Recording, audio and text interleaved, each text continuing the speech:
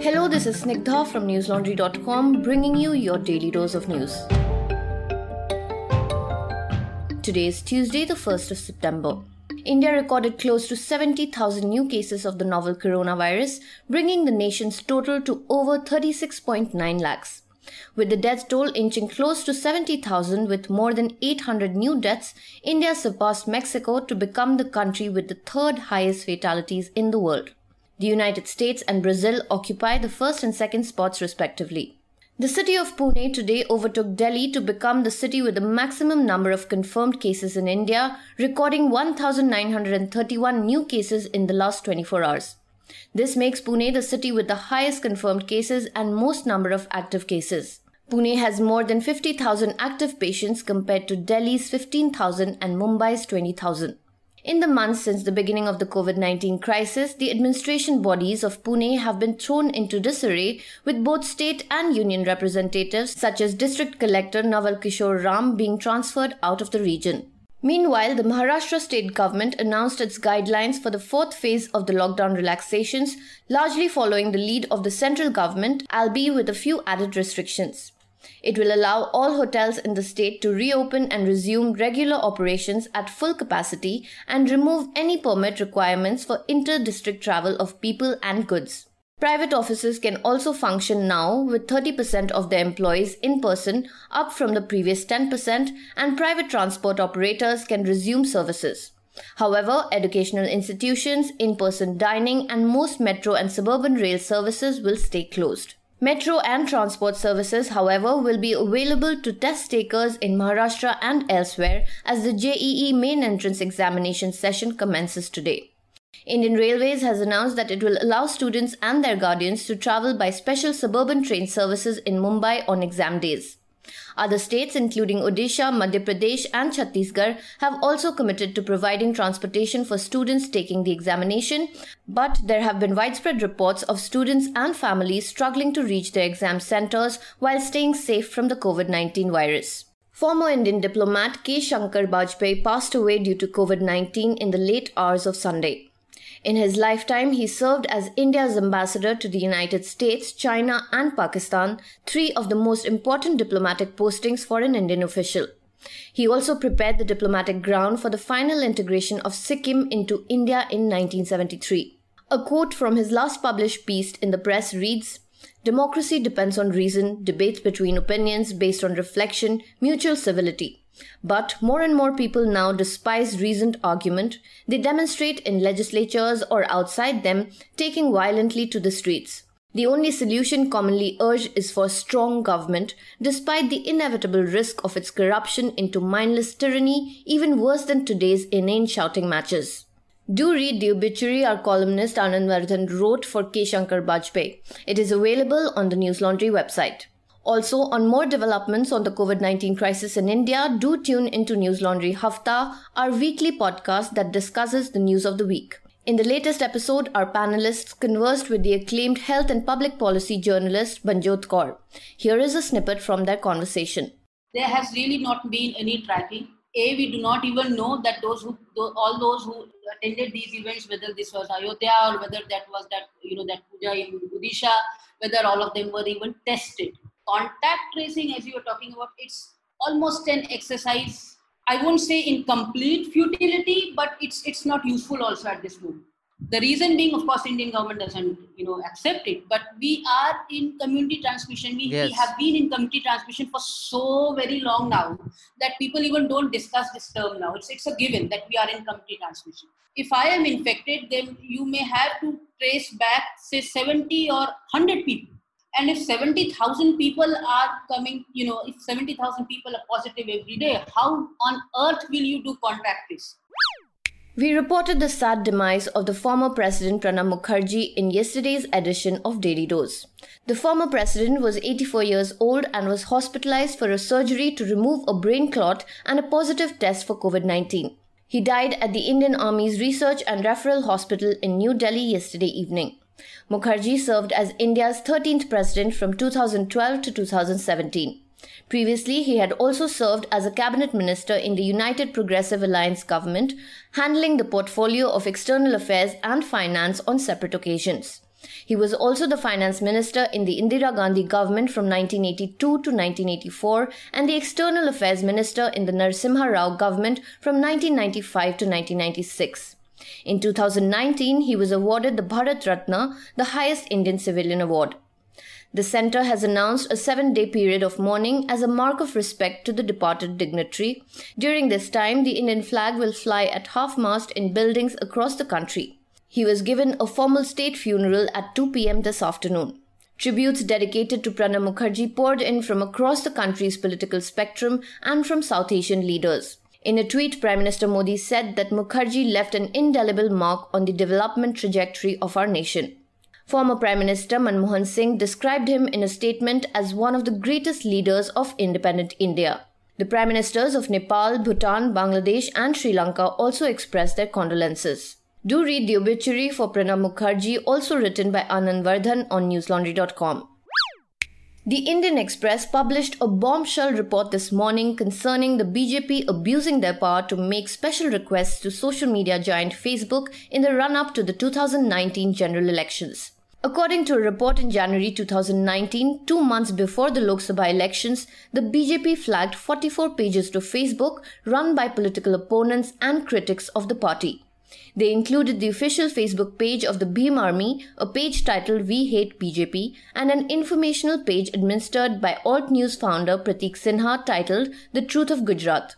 The report found that some of these pages were subsequently removed from the platform with no public notice. Additionally, in November 2019, the BJP also asked Facebook India to reinstate 17 previously banned pages and enable the monetization function on 2 pages for which it was removed.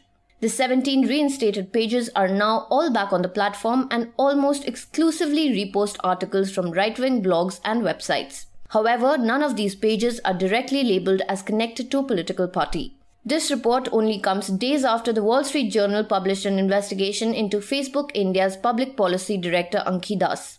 They reported that Das had objected to applying Facebook's hate speech removal policies to at least 4 pages or groups linked to the BJP. The original report on this story was written by Karishma Mehrotra and published by the Indian Express.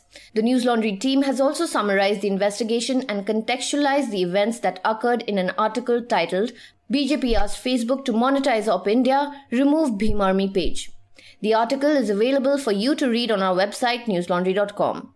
Authoritarianism, abuse of power and corporate interests are the enemies of journalistic integrity and independent media. The media must be free and fair, uninfluenced by corporate or state interests. And that is exactly why News Laundry does not run any advertisements. You, our listeners and readers, need to pay to keep news free. Support independent media by becoming a News Laundry subscriber today. Go to our website and hit that subscribe button on the top right corner. The Ministry of Statistics and Program Implementation yesterday released the official GDP numbers for the second quarter of 2020. The numbers show an extraordinary 23.9% reduction in India's output for the recently ended quarter. The Indian economy was particularly affected by economic consequences of the COVID-19 pandemic because it was already facing a considerable slowdown prior to the crisis.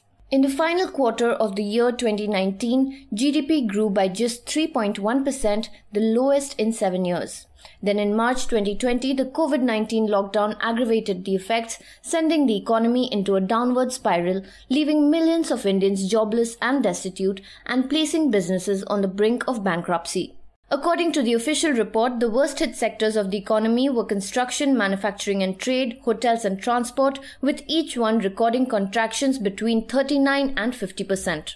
Economists interviewed by the Bloomberg had earlier forecasted that India might experience a 18% contraction in its GDP, marking the 23.9% number released today even worse than previously estimated. Former Finance Minister and member of the opposition P. Chidambaram in a statement said, and I quote, "The country as a whole is paying a heavy price and the poor and the vulnerable are in despair.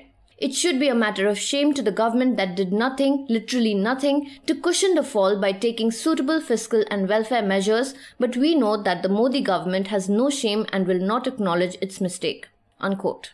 Although this quarter's GDP numbers show a disastrous collapse of the Indian economy, the BJP government has made accessing important economic indicators and statistics more difficult by changing measurements and artificially revising projections. In March this year, Vivek Kaul published an analytical opinion piece breaking down issues with the current government's economic reporting practices titled, "India is constantly tinkering with GDP data.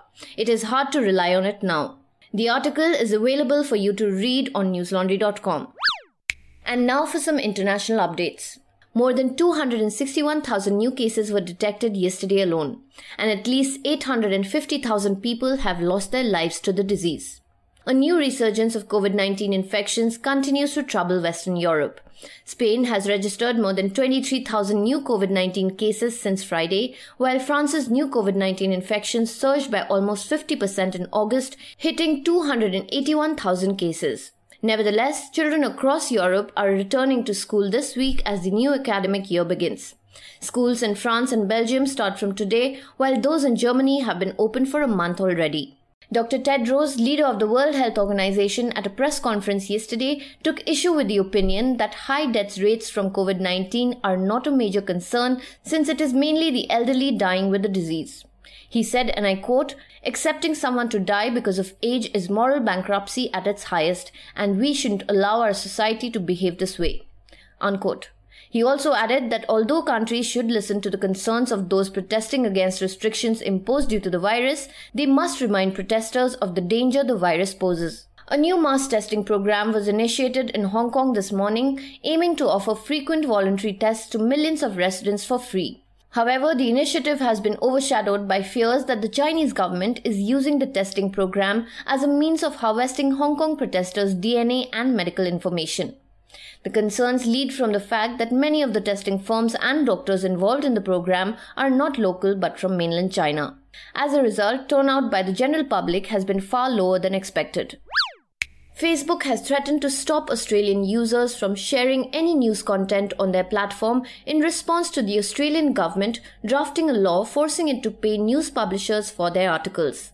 Will Easton, the managing director of Facebook Australia and New Zealand, wrote in a blog post this morning that the draft law misunderstands the dynamics of the internet and will do damage to the very news organizations the government is trying to protect.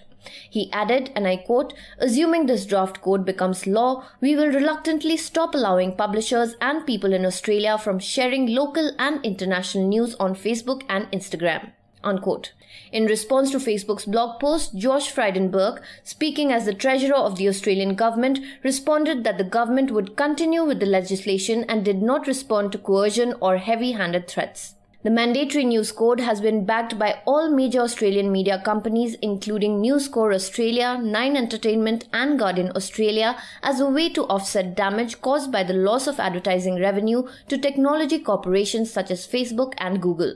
Speaking about the proposed legislation, the director of the Australia Institute Centre for Responsible Technology, Peter Lewis, said that Facebook is prepared to remove trusted journalism from its site but will allow disinformation and conspiracy theories to flourish.